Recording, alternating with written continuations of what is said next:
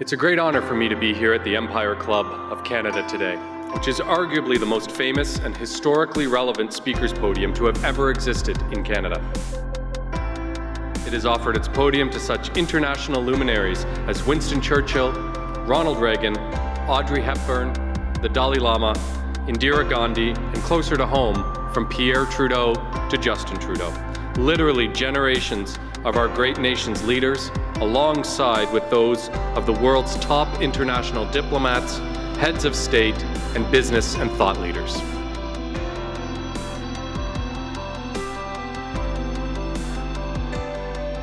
It is a real honor and a distinct privilege to be invited to speak to the Empire Club of Canada, which has been welcoming international diplomats, leaders in business and in science and in politics. When they stand at that podium, they speak not only to the entire country, but they can speak to the entire world. Good afternoon. Fellow directors, past presidents, members, and guests, welcome to the 118th season of the Empire Club of Canada. My name is Sal Rabani, and I'm the first vice president, board of directors, the Empire Club of Canada, and your host for today's virtual event titled Healthcare Delivery to Ontario's Northern Remote Indigenous Communities during the COVID-19 pandemic. I'd like to begin this afternoon with an acknowledgement. I'm hosting this event within the traditional treaty lands of the Mississaugas of Credit and the homelands of the Anishinaabe, the Haudenosaunee, and the Wendat peoples. We encourage everyone tuning in today to learn more about the traditional territory on which you work and live. The Empire Club of Canada is a not-for-profit organization, so I now want to take a moment to recognize our sponsors who generously support the club and make these events possible, complimentary for our supporters to attend. Thank you to our lead event sponsors, Billy Bishop Toronto City Airport and Touch Medical. Thank you to today's supporting sponsor, Life Labs. Thank you also to our season sponsors, Bruce Power, Canadian Bankers Association, Liuna, and Waste Connections of Canada. Now, before we get started, a few housekeeping notes. I wanted to remind everyone participating today that this is an interactive event. Those attending live are encouraged to engage by taking advantage of the question box by scrolling down below your on-screen video player. We've reserved some time for audience questions at the end of the discussion.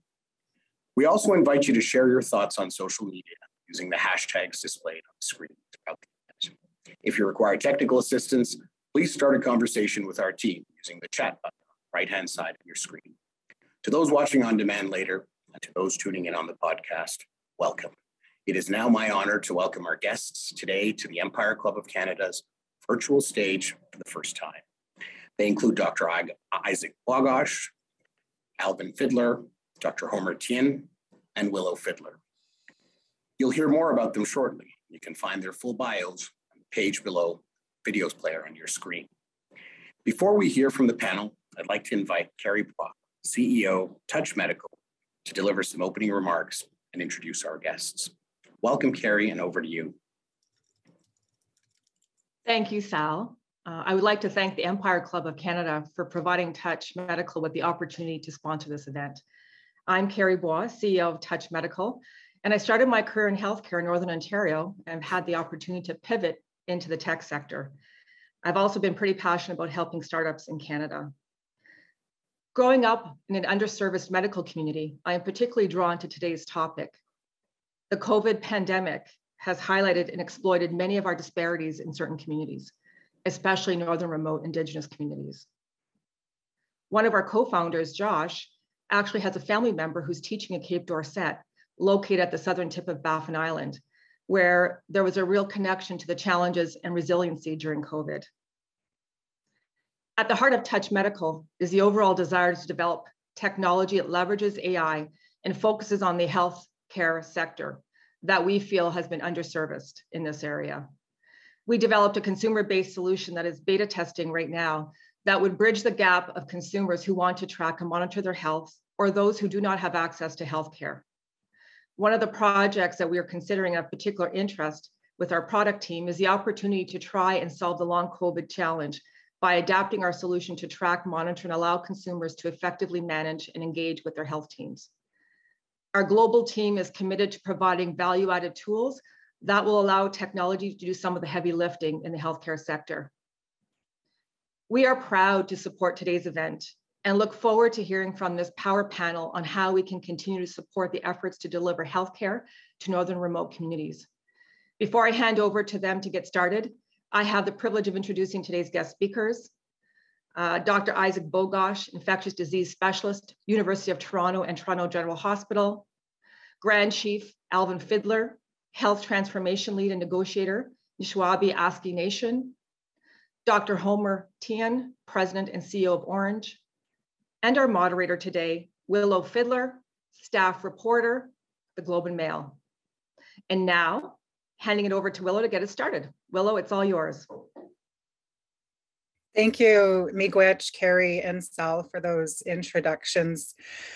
I'm coming from you today from traditional Treaty 3 territory, and I'm really excited to be a part of this panel discussion. As a reporter who's covered COVID in First Nations and as a member of a remote community in Nishnawbe Aski Nation, I think there's so much that the rest of the province and country can learn from how communities have had to protect themselves in the face of so many systemic challenges. So let's get started right away. Alvin, we're gonna start with you. And I should actually I just want to quickly clarify, I know Alvin was introduced as Grand Chief of Nishnawbe Aski Nation. He technically is no longer Grand Chief of Nishnawbe Aski Nation. He previously was. He's now the lead for the health transformation for Nishnawbe Aski Nation, another very, very important role that he's taken on since he stepped down from the Grand Chief position. So he's still, his experience comes from his terms as Grand Chief of Nishnawbe Aski Nation. So very excited to have him here. Alvin, if you can take us please to Northern Ontario, Northwestern Ontario, and briefly describe the state of healthcare and services in Nishnawbe Aski Nation. Geographically, it's the largest region of Ontario. It's as big as France and home to close to 50 First Nations, many of them mostly remote and isolated. So if we can just start with, what did healthcare look like in NAN pre-pandemic?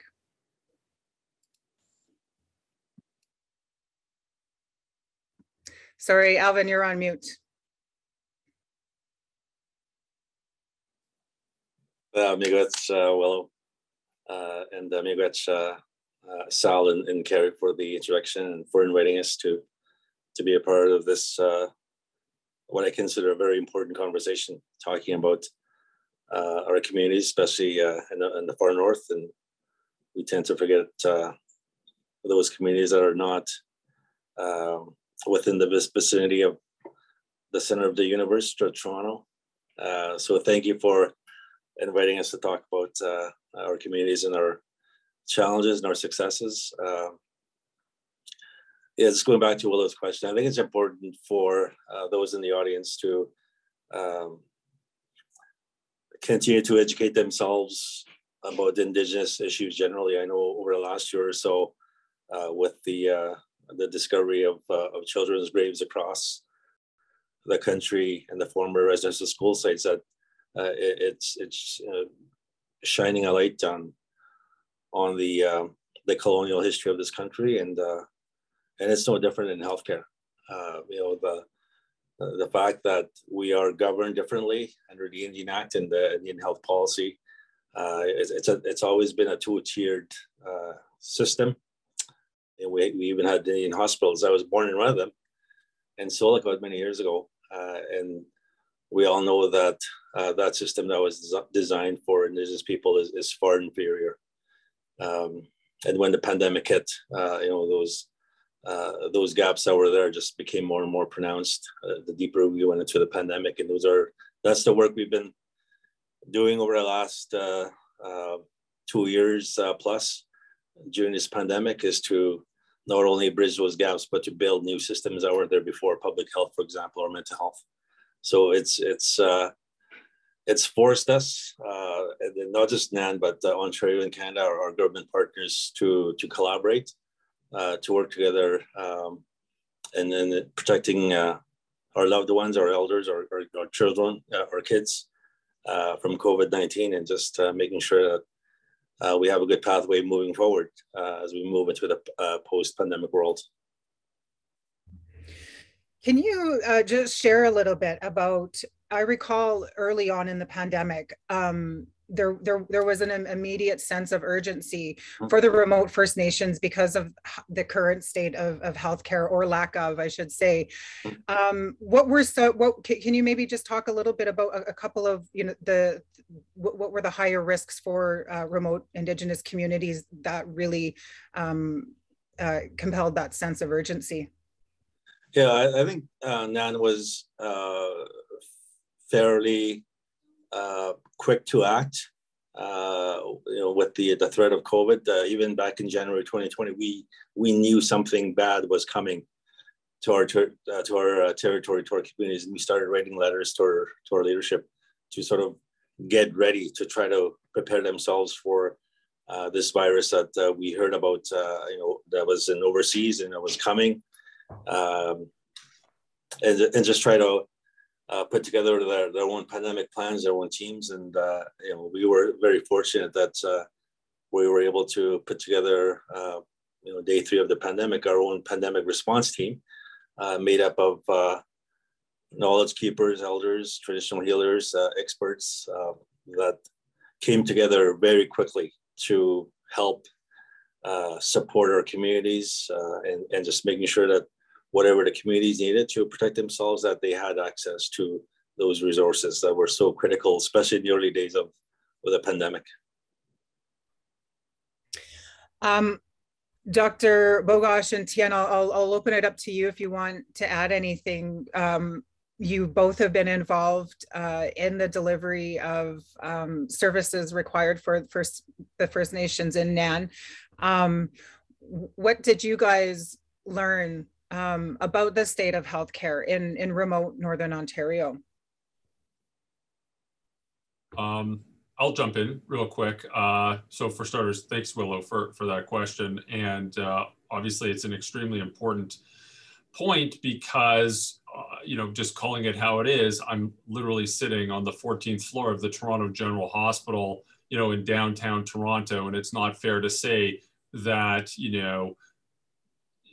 hundreds and hundreds of miles away, we should have any, meaningful thoughts about how things should run in Northern Ontario. The key here is to really listen to local communities and local leadership to really have a better assessment of what the healthcare capacity is, what the healthcare needs are, what the needs of the community are, the perception of the community.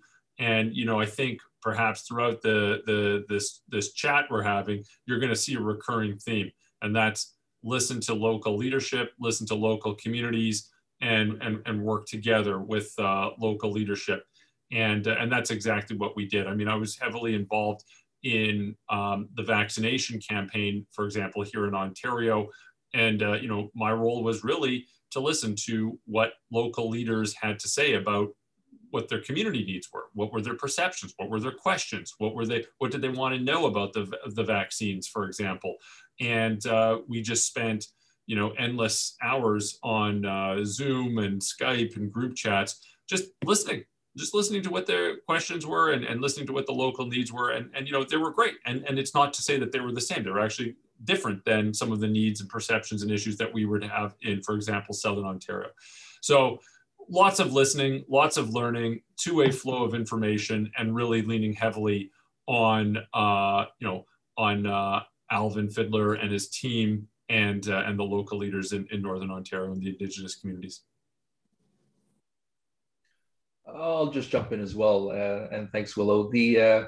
I think what Alvin said and what Isaac said in terms of some of the infrastructure problems, the human health resources, and really, I think when we talk about Northern Ontario, I think we have a sense for those of us who live in Toronto to think of Northern Ontario as anything north of Steeles. But I think the geography that we're talking about here is, to give it a perspective, say from our major air base in Northwest Ontario in Thunder Bay, it might be 900 kilometers one way to the northernmost Nan community of Fort Severn. And so when you think that, in the setting of lack of human health resources, lack of infrastructure, and then you add in the effect of long distances and weather, poor weather reporting, and poor de-icing facilities in the north, I think there's a combination of things that make it very difficult for people to access healthcare. Alvin, health transformation in Nan started before the pandemic. Can you briefly describe what health transformation is, and what did that look like during the pandemic? Because we've seen it in action. If you can tell us about that.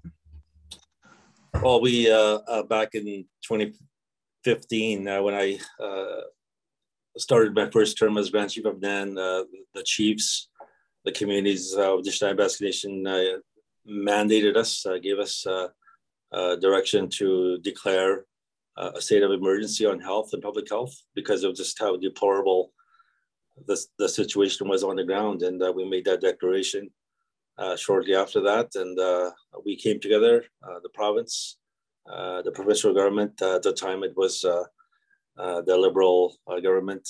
Eric Hoskins was the minister. Federal government was represented by Minister Jane Philpott. And we met here in Toronto, actually. And we agreed on a set of principles in terms of what we should do what we can do to begin to transform healthcare for our communities. We signed that agreement. In some ways, it's groundbreaking when I look back now on what the agreement says. So we began that work in 2019. We had to build our team and some initial community visits, and then the pandemic hits, 2020 spring, and we had to keep moving forward. Like, we couldn't use this pandemic as an excuse not to just to stop and sit at home in our basements. We actually had to put health transformation into action. And we saw that on the ground at the community level with our leadership, with chiefs making their declarations on lockdowns, passing their own laws and BCRs, Bank Council resolutions, and just transforming public health and really being forced to build systems that weren't there before, like public health, mental health, and Nan Hope. Like, just the incredible response that we saw across the Nan territory from our leadership is, I think, to me, it shows why health transformation is the way forward, why we need to, even as this pandemic hopefully goes away, that we need to keep on that path, and we need to build on the work that our communities in both Ontario and Canada have done over the last 2 years or so with the COVID response, and just keep building on that path. Thank you. Homer, I'm going to move on to you. You helped lead the successful task of vaccinating thousands of people in Nan as part of Operation Remote Immunity. What were some of the challenges that you encountered, and what was the response plan or strategy required to pull that off? Yeah, thanks, Willow. I think we've already talked a bit about geography and weather. Those are sort of ever-present factors in the north. There was a huge time pressure, and I think Alvin would remember this as well. Basically, I think both Nan and Orange were asked to co-lead this and co-develop this in late December 2020. The vaccine had just arrived, and one of the principles was we didn't want to bring COVID into the communities, and everyone had to be doubly vaccinated. We had to find people to go there, and we had to finish by early April because of the risk of spring flooding and because of the risk of evacuations for forest fires of the communities that would spread people all over the north. And so there really was a sense of we don't have a lot of time, but these were really just operational challenges and solvable. I think, I think if you asked any of this group, the really big challenge was from a vaccine confidence, a deep-seated mistrust of government and outside agencies. And I think you could say that this is really, generations of colonialism, systemic racism, residential schools, and broken promises. And so this really resulted in a suspicion of the vaccine program, and the entire health system by the community members. And the solution is simple yet extremely complicated. The solution in a word might be trust, build trust, but boy, that's a hard thing to do. And luckily, Alvin was there, former Grand Chief Fiddler was there, really step by step helping with this. And I think it's concepts of Indigenous leadership and autonomy that are simple words, but really putting those into effect. And so we had Indigenous leaders fully involved in the development of the plan and implementation at all levels. And I think the community members needed to see that their leaders were confident in the plan. So they were all involved in the development. They saw the leaders getting the first shots in each of the communities. I think this group, former Grand Chief Fiddler, Isaac, and I, we were on multiple calls asking over Christmas and in January, answering questions about the vaccine program. And I think for trust, the last thing I'll say is you have to do what you say you're going to do. So if you're going to say something, be thoughtful about it and make sure you do it. And one of the things I remember that Nan had asked for and we promised to do was translated consent forms. And let me tell you, it's a lot harder than I might have thought to get translated consent forms in Cree, Ojibwe, and Oji Cree and have them approved by vetted translators. And but luckily the Ministries of Health and Indigenous Affairs were super motivated, worked extremely hard, got them done for us. And it's important to do these things to show that we mean what we say and that we respect the culture and Indigenous leadership and autonomy. Thank you. A lot of really great points there, Homer. Isaac, you put your thumbs up there when he started talking about the mistrust and the hard work involved to change that. You've had some experience with patients where you work. Patients who've had to come down to the Toronto hospital. Can you explain what are some of the things that you've learned throughout the pandemic about health transformation and the needs in the North? Right. I mean, thanks, Willow. That's a great point, and I appreciate you bringing it up. I mean, long before the pandemic, we know, sadly, there's just limited healthcare capacity in many of the remote and Indigenous communities, and oftentimes if people are sick enough, they're transferred to other places in the province and some of the larger hospitals and bigger centers. I'm at Toronto General Hospital. This place is no different. We'll often see patients transferred from Indigenous communities who require hospital level care and the care that just can't be provided locally. And again, always happy to help, always happy to see. And I know there's a relationship and arrangements, but just calling it how it is, it's always best to care for people at or near their home where they're comfortable, where they have the support system, where they have the support network. And sometimes, even again, this predates the pandemic when we see people who have been flown out for, procedure A or procedure B at our hospital, they don't have their family or their community support network. And that just poses additional challenges to care. Often the medicine's not that hard, right? We know what the issue is. We know how to help out. We know how to, get to the bottom of it.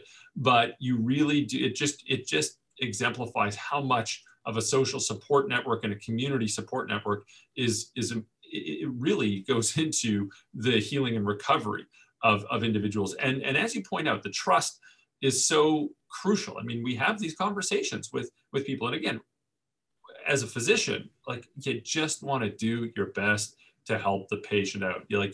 But sometimes we have these conversations with patients and you can tell there is that mistrust. There is that sense of, are we actually on different teams? And, we do our best in an imperfect situation. Call family, call friends, call community members to get on the phone with the individuals. Sometimes we even have other community members as an ally who is in the hospital with the patient. But it's challenging, and we always try our best. But of course, there are significant challenges. I'll stop blabbing. But one other point: during the pandemic, of course, we saw this exemplified, and as Alvin and Homer will point out, when we were discussing vaccinations or treatments, the whole goal was to do everything we could to provide the best care possible, support local communities with knowledge and with information and with technology and with medication and of course with vaccines, to really ensure that people had the best possible care at home so that they wouldn't need to be transferred. And that's a laudable goal. Now, last point, and then I really will stop. Obviously, there's a long way to go. And, I'll lean heavily on Alvin to go into what those details are, but really there's a long way to go in terms of improving trust, improving support, and, both training of individuals and personnel, plus actual hardware and actual infrastructure to provide better medical care and psychosocial care in Northern Ontario communities. Thank you, Isaac. I just want to remind the audience, please submit any questions you may have for any of these gentlemen here. We will take some time in a bit to get into some questions, but we'll keep this discussion going. So there is a consensus here that healthcare really can't return to status quo. As Alvin mentioned, as we hopefully now begin to move out of this pandemic, and that there really is an opportunity here that shouldn't and can't be overlooked. Alvin, what's next for health transformation? Well, just to keep building on the work we've done, and I'll keep repeating that message to both Ontario and Canada. I want them to not forget the important work that they were a part of. And it was extraordinary to witness, just how quickly we can move on issues that traditionally it would take us a year or 2 years. We were able to put in place those things like in a week or 2 weeks, cutting the red tape, bypassing, certain processes, and just moving quickly, knowing that there was a huge sense of urgency on the ground, that we could not do things the way we used to do them before. We created a trilateral table, for example, where we had senior officials from NAN, from our communities, from Ontario, from Canada, that convened once a week. And they would talk about the urgent needs of our communities and just making sure that things happened right after the meeting. There was an accountability table that we built to make sure that things that we talked about were actually followed up on. And to me, I think that's a great roadmap for all of us. That, my fear is that Canada or the federal government of Ontario will start going back to the way things were, and we cannot afford to go back. And I hope that they. And it's a credit to every one of us that we're a part of this important mission, that we did this together, and we can continue to build on that work and really truly transforming healthcare. And then in the North is the continuing with that true collaboration that we witnessed and that we were part of during the pandemic. Thank you. Homer, what, in your opinion, what will it take to continue health transformation in the North? You're on mute, Homer. Sorry, 2 years into it, and I still haven't figured it out. One of the things that I really enjoyed about Operational Remote Immunity, I think my favorite moment was hearing from some of the community members that they were shocked to learn that their communities were prioritized for the very first time for vaccinations. I think Alvin may have mentioned it to me, and I've heard that from different people, because they would say we're always the last to get something or anything, something that is important, something that other people want. And this is something that, if you remember, in 2020, the end of 2020, beginning of 2021, everyone wanted it. And the Indigenous communities, particularly in the north, were prioritized to get the vaccine. And so I think they were surprised and hopeful that this signaled the change in how we think about things and view things. So I don't know if this is true, but maybe we might have earned a tiny bit of trust with the communities and leadership. I hope that's true. We might have earned a tiny bit of credibility. Again, I don't know if that's true, but I hope that's true. And hopefully we can build on this to work with Indigenous leaders to keep developing solutions that work. We know what these solutions are. So I'm not a high-level policy guy. At Orange is an air ambulance, and we have paramedics and pilots. We put boots on the ground to deliver healthcare. And so we know that there are operational solutions to some of these problems. My background is trauma surgery, so I know that there are best practices for trauma systems and trauma care that we can implement to help improve trauma care in the northern communities. Obviously, we can't just take them in and transport them as a whole to these communities, but we have to work with Indigenous leadership. We have to respect the Indigenous autonomy to develop solutions that work for the communities, but we can help provide technical advice and work with the leadership to come up with solutions that work. So I really hope that moving forward with this bit of trust and credibility that we might have built, we can continue to look at discussing solutions that might work and making them work for the communities if the leadership is supportive. Thank you. Again, a lot of great points in there. You touched on, well, I think you've all touched on partnerships and the need to collaborate. Alvin, can you expand on that just a little bit? What kind of partnerships and collaborations have really worked best in these scenarios?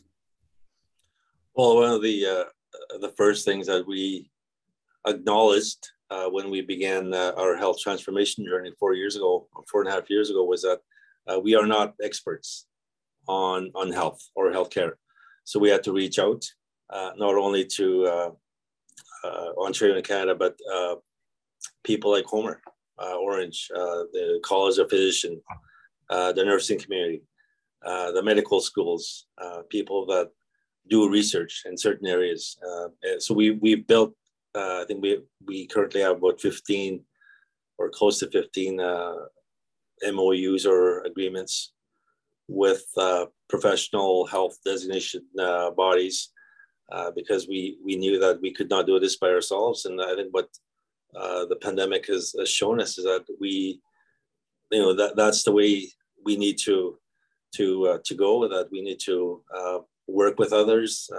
And just, I think one of the greatest lessons for me during the last 2 years or so is just how important, Homer talked about trust, and the relationships, the partnerships, and the communities really stepped up, when they saw that collaboration happen, that they felt safe, they felt comfortable, and they really stepped up to be a part of that work that happened. I quickly want to touch on, because you both make a good point. Homer, you said, we might have earned some credibility, and there is, I see there's a risk, you kind of one step forward and then 2 steps back. How do we avoid that from happening here? Anybody can chime in here. Can I start, even though I'm the least qualified person, and I really would want to hear what Alvin says, but I just want to say something before the thought leaves my head. Please do.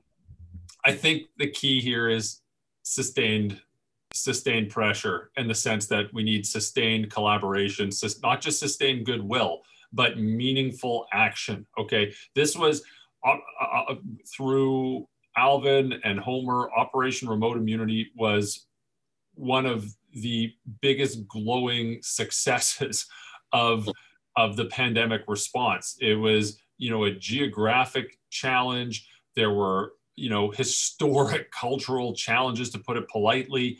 Everything was not working in favor of this being successful. And through going through the right process there, you know, in terms of truly listening to the communities, listening to the leadership, providing information and tools that were necessary to get people vaccinated, which would protect the communities.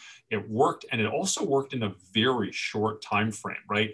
You're not gonna, we can't pretend that, you know, in a few months we can put a Band-Aid over hundreds of years of neglect and abuse. Like, that's not gonna happen. And I don't think we should pretend that's gonna happen. But if we, you know, these are still meaningful arrows and meaningful, this is a meaningful move in the right direction. And I think it just, like both, everyone on this has suggested before, right? We talk about trust. If you say you're gonna do something, do it. If you're, you know, listen to the leadership, work closely with the leadership of the communities. And again, it's not rocket science. Like, it's pretty straightforward, actually. But we actually have to make an ongoing, continual effort to keep this up, and it can expand obviously well beyond vaccine uptake and hopefully into mental health care, other issues unrelated to health as well. Thank you, Homer. Alvin. Yeah, maybe I'll add something, and then I'll turn it over to Alvin. I think what Isaac said about sustained pressure is important. I think, you know, having a schedule, transformation may have different domains where they want things improved, diabetic care, I don't know, trauma care, or so forth. And I think, you know, a schedule with an implementation on a tactical level is something that can put sustained pressure on moving the ball forward for health transformation. I think strategically, we need to focus sometimes. We focus sometimes on personal relationships, which are important. So, like Alvin and I have worked very closely together, but I think the relationships transcend the individual. And so, I think what Nan is doing in terms of MOUs and arrangements with or between organizations, and then on a larger extent between nations, with the federal government, with the provincial government, I think these types of things cement the relationships that start the conversation, that build a bit of the trust, and we can keep moving things forward. Obviously, Nan has been doing that all along. I think for organizations like mine, though, we don't want it dependent on personalities, and we want, say, Orange to continue to support the efforts of Nan, because we are a part of healthcare access to Nan's communities. And so I think these things have to transcend personal relationships and trust, and be institutional trust. Alvin, we're going to get to some questions shortly, but Alvin, you've said we need to build on that work as a country. What can others do to help? I just wanted to just quickly add on to what both Isaac and Homer have said in terms of our health transformation journey. I think it's important that our government partners understand what that really means. You know, they need to understand our, you know, when we say health transformation, what that means to us and for us. That it's not about taking over or inheriting a broken system, or taking over programs that are underfunded. It's so much more than that. And you know, I think that's an ongoing conversation that we will have with our government partners, that they need to understand what it is, you know, that we're talking about when we're talking to them about health transformation. So I hope to carry on with those conversations in the weeks and months ahead, because it's important that we begin, or that we really need to demonstrate to our communities that what health transformation looks like on the ground. You know, if we had utilized the old system during this pandemic, if we had utilized the old policies, the old ways of doing things, it would have devastated our communities. It would have killed a lot of our people. That's why it's so important that we stop, and I'm so grateful for us to have this conversation today, because it sort of gives us an opportunity to reflect on the work that's been done, and why it's important that we need to keep moving on this journey. Thank you. I'm going to get into some questions here. We've got a few. So just going off of that, Alvin, what would you like to see governments commit to in terms of improving First Nation healthcare? These are the questions now, guys. Well, for sure. There has to be legislation that backs health transformation. And right now there's work that's happening federally. There's discussions about a federal health framework similar to the child welfare legislation we saw, for example, last year or a year and a half ago. That there has to be, as we build a system, it needs to be backed by legislation. And I would hope that the government's commitment to build this legislation is real commitment to that change. That it has to be a truly collaborative process. Even word for word, similar to what we did on policing, for example, with Ontario, to make our police service an essential service. So similarly to healthcare, that's one piece. Legislation I think is important, and we need to be at the table as equal partners. Homer and Isaac, do either of you want to jump in there? I don't really have much to add on that one. Okay. Yeah, there's a few questions here that have to do, I think people are curious to hear more about what the communities look like now in terms of infrastructure. Apologies if my connection is cutting out. So there's a question here that what infrastructure exists for ill patients in the north? Are there negative pressure rooms for safety of community and staff, isolation locations? How are they cared for before evacuation? There's another question here. Do all First Nation communities have landing strips for fixed wing aircraft to land, or are helicopters needed in some areas? And then this one I think is related as well. What factors identified Indigenous communities as highest risk in COVID-19 response? That's kind of a jumble, but yeah, I think people are curious to hear more about. I think those are Alvin and Homer questions.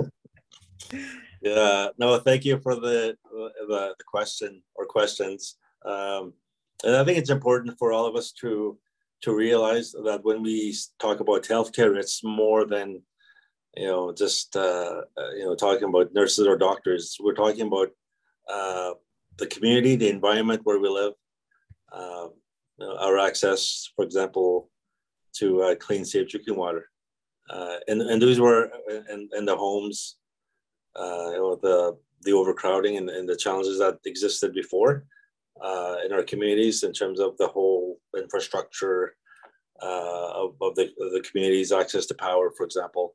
I think this became more pronounced during the pandemic, and water, for example, just how important. I mean, that was one of the public health messaging in the early days of COVID, is that make sure you have you keep hydrated. You drink lots of water.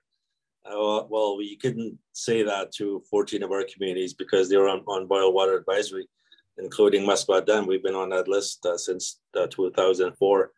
Or Niskandiga, over 30 years now. So those were the challenges that we had to consider in doing this work, making sure that all our communities had access to clean, safe drinking water, including Sandy Lake, a community that has over 3,000 people there.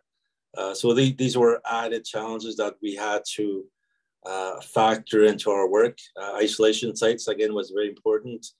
If there was a positive or a couple of cases in the community, you had to remove them from their homes, and and just the difficulty and the challenges to find adequate space for them at the community where they can isolate for 10 days or whatever the protocol was at the time. So those are some of the ongoing challenges that we will still face moving forward, and I would hope that we work with our communities to address these are long-standing issues that need to be addressed. Homer, I don't know if you want to speak to the airstrips question. Sure, I can speak a bit about some of the aviation and maybe some of the actual healthcare resources. I think, you know, at a lot of the nursing stations, I think they're filled with extremely motivated and great healthcare practitioners that really offer a lot and care deeply for the communities. I think sometimes they're not as well equipped with the equipment and resources to provide the care. And I think if you can imagine in some of the communities, if you call 911, there is no 911. And so there is no pre-hospital system, so to speak, to get you from where you were injured or where you were sick at home to get to the nursing station or the primary care clinic. And then when there, say you had a heart attack, there may not be some of the life-threatening clot busting drugs, or if you were bleeding, there may not be blood products. And so it's really through an aircraft that arrives, a fixed-wing aircraft that lands, that brings the care that you normally would expect to see in an emergency department in Toronto. And that would be your first opportunity for, in some of the communities, not all of them, to have some of these therapies initiated. Most of the communities have airstrips. There's a couple that do not and are reliant on a helicopter to have access, particularly if they're on an island. And, you know, in the summer, you can access it by boat, in the winter on an ice road. But during the freeze up and breakup of the ice on a river or the surrounding water, they're completely dependent on helicopter for access. And that type of access can be limited because helicopters are very mechanically dependent, and they don't have the same ability to fly in all weather as fixed-wing aircraft. Thank you for that.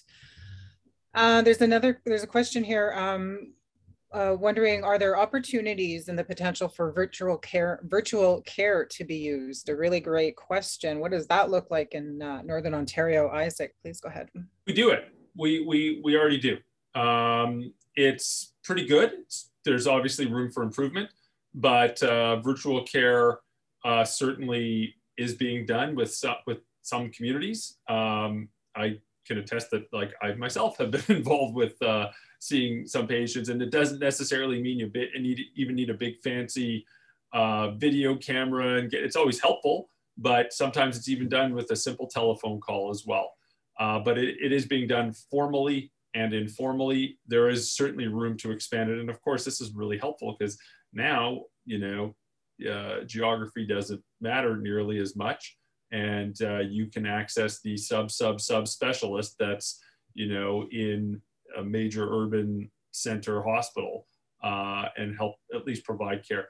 I would say, again, I'd be very curious to hear what others on the chat, and of course everyone in the audience has to think. But like, virtual care is helpful, upward inflection ? But it's by no means the same quality of care. And there's truly is no substitute for seeing someone face to face for obviously certain medical conditions. For some things, it's okay. A quick checkup, you know, discussion of some blood work and some updates, but really face to face care and in-person care reigns supreme the vast majority of the time. Yeah, I would add that one of the exciting projects that I think it's exciting. One of the health authorities that is pursuing right now is this idea of hospital without walls or hospital without borders in one of our communities, one of our bigger communities, and just the possibilities of that. I think, you know, just especially now with the technology, I think there's so much potential there. And I think there was a question earlier from one of the audience members about how can we, the members of this club or the members that are on this call, for example, how they can be a part of this work. You know, sometimes I read about, you know, this foundation making a big donation at the Cancer Center in Toronto or the Peter Monk Center. You know what I mean? It's just, you know, there's no reason why you can, you know, also, that you can also make donations to our communities. This is what I'm trying to say. You know, as we build these projects, that there'll be opportunities for private foundations or individuals to support us with some of these exciting projects that we will be undertaking moving forward. So this idea of a remote hospital in one of our communities is something that I think has real possibilities.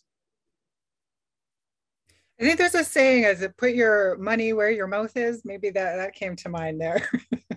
That's right. That's right. You said it. A couple more questions. Here's an interesting one. Maybe Alvin, you can talk to this. Wondering how health transformation takes into account Indigenous knowledge and incorporating Indigenous knowledge into healthcare processes, which is key to building trust.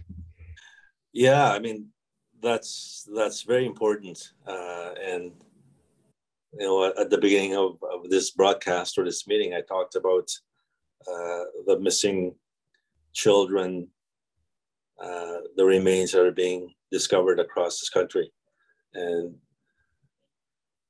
you know, I think there's an opportunity for this country, for the federal government and other jurisdictions to really be a part of the reconciliation that needs to happen, the journey that all of us need to be on, if we want to be,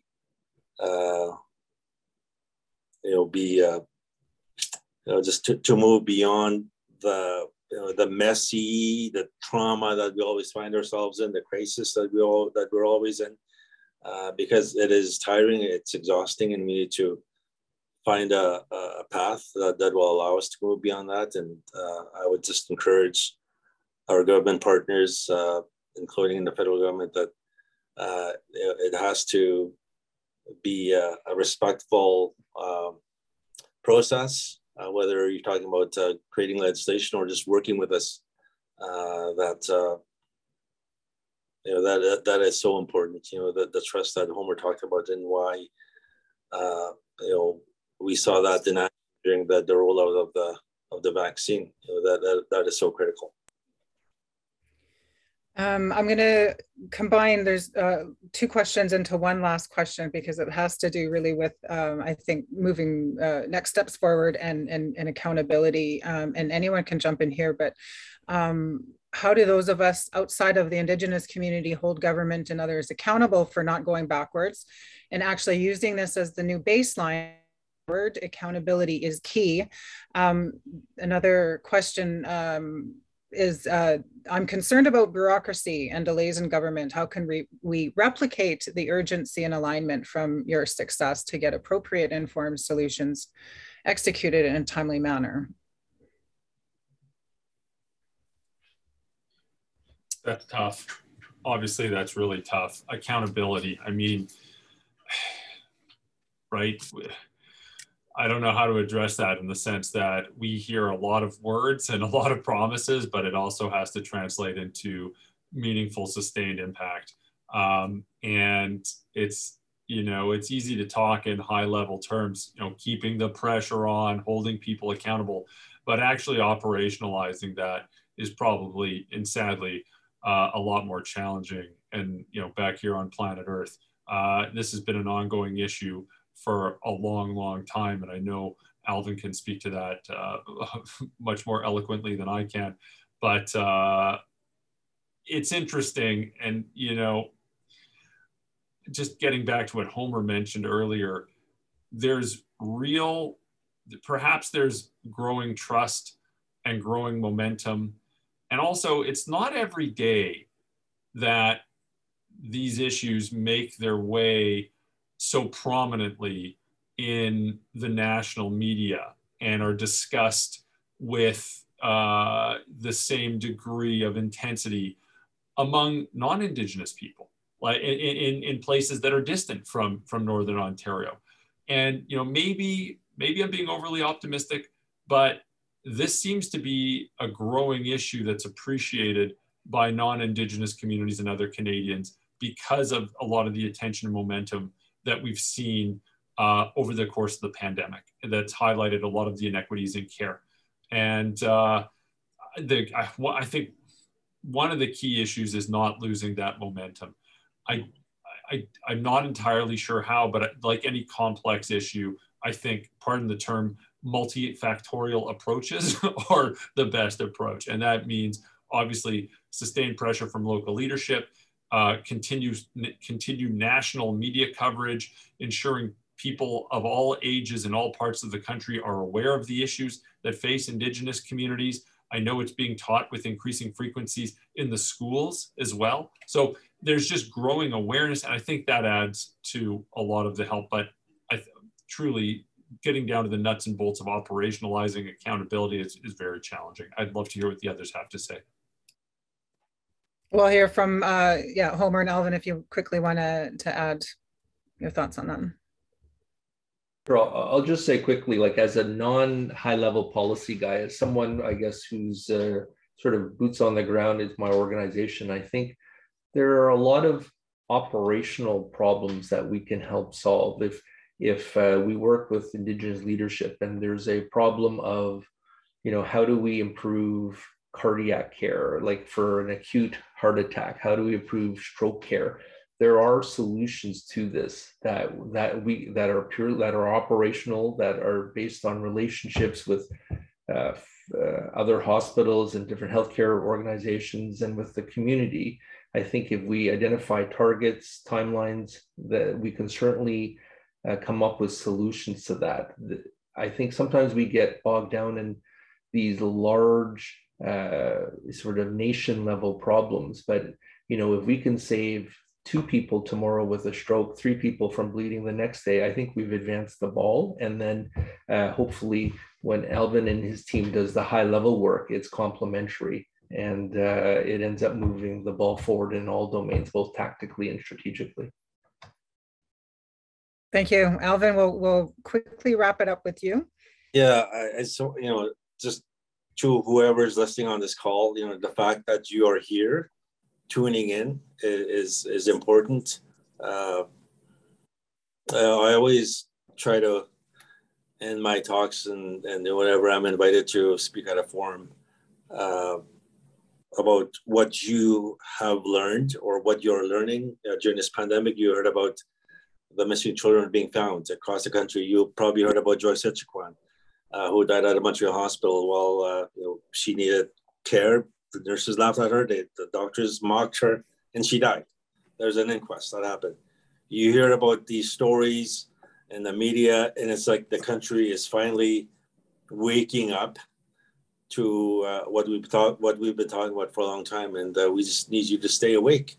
We need you to be part of the work that we all need to do moving forward, so that we can, not only bridge those gaps, but just the equity that we always talk about in healthcare, especially as it relates to our children. There's going to be a lot of work that we all need to do post-pandemic. We all need to make sure that we have a recovery plan for our children. The toll that this pandemic has taken on our kids, for example, is it's incredible, and that work will be ongoing in the months and years ahead. Miigwech, thank you so much for this great conversation. We're going to hand it over back to Sal now. Thank you. Thank you, Willow, Dr. Bogosh, Dr. Tien, and Alvin for sharing your insights, perspective, and knowledge with us today. I appreciated the conversation. I'd now like to take the opportunity to welcome Jean Cabral, Executive Vice President of Billy Bishop Toronto City Airport, to deliver some appreciation remarks. Jean, over to you. Thank you, Sal. Sal mentioned, my name is Jean Cabral, and I am the Executive Vice President at Billy Bishop Toronto City Airport. Billy Bishop Airport is a proud sponsor of today's event and an even prouder base of operations for Orange Medevac Services. As I sit here and reflect back in some of the notes from the panel discussion, this powerful panel discussion, it was eye-opening, enlightening on the approach of the issue. Some of the pieces I take away: listening on the local needs, focus on two-way dialogue and coordination, building trust. Do what you say you're going to do from Homer. Alvin identifying cutting through the red tape to build efficiencies and needed on a critical timing issue like these. Powerful statements that we take away from this. As many of you know, Billy Bishop Airport is located on the Toronto Island, just a few kilometers from downtown. and the majority of the hospitals in the Toronto area. This proximity has allowed us the efficient provision of emergency services and organ transfers through our airport, and our teams work together to facilitate this urgent care. As we heard today, during the pandemic, the Orange service at Billy Bishop Airport also spearheaded Operations Remote Immunity to ensure that the northern communities receive timely access to vaccinations in the fight of COVID-19.